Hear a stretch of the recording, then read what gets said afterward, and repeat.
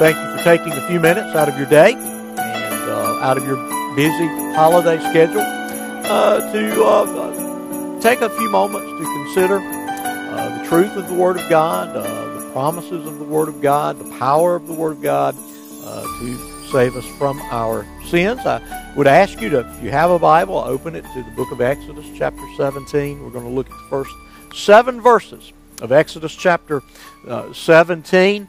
We saw yesterday how God provided manna, provided bread to sustain the Exodus generation. Now He's going to provide for them that which is also essential, namely water.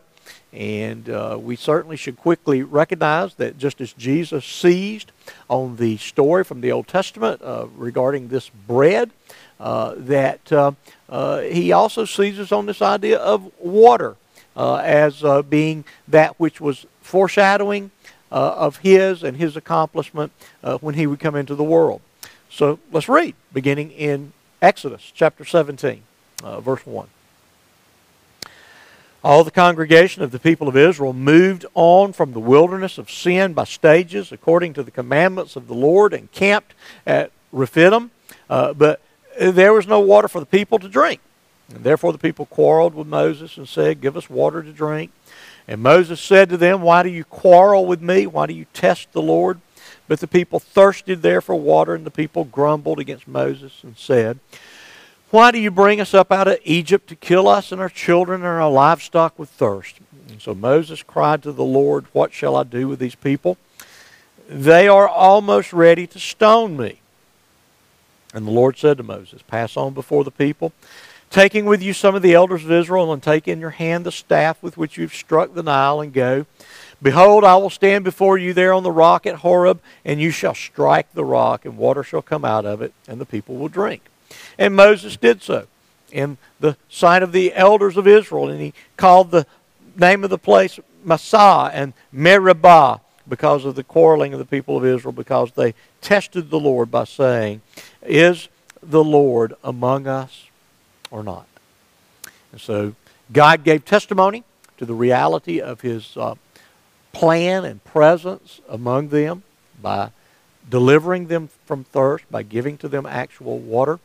This idea of water finds its way into the thinking and teaching of Jesus at least twice, recorded once in John 4 and following in John 7 at the encounter in Samaria with the woman at the well. Jesus speaks of Himself as the living water that she should drink from so that she would never thirst again, as those who ate the bread would hunger again.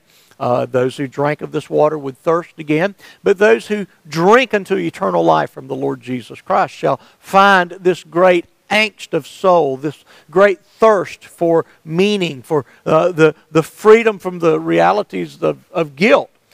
We shall be satisfied in the drinking of the water that is our Lord Jesus Christ. And then Jesus again speaks of this in John chapter 7 and speaks of drinking from Him, and then those who drink of Him, rivers of living water shall flow from them, from those who drink.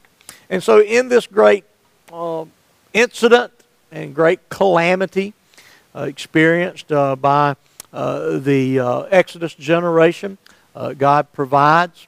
He satisfies that temporal need, but it anticipates the reality of a great need, the great need for a water that can sustain our soul, a water that can wash away our sin, a water that is only found in the person and the work of our Lord Jesus Christ.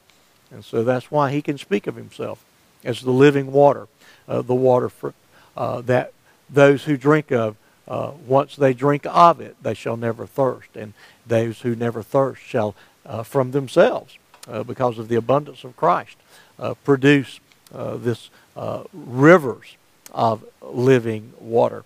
And so once again, we can see a picture, a foreshadowing of the gospel of the person and work of our Lord Jesus Christ. I pray that God would bless the balance of your day, and I'll look forward to seeing you once again tomorrow.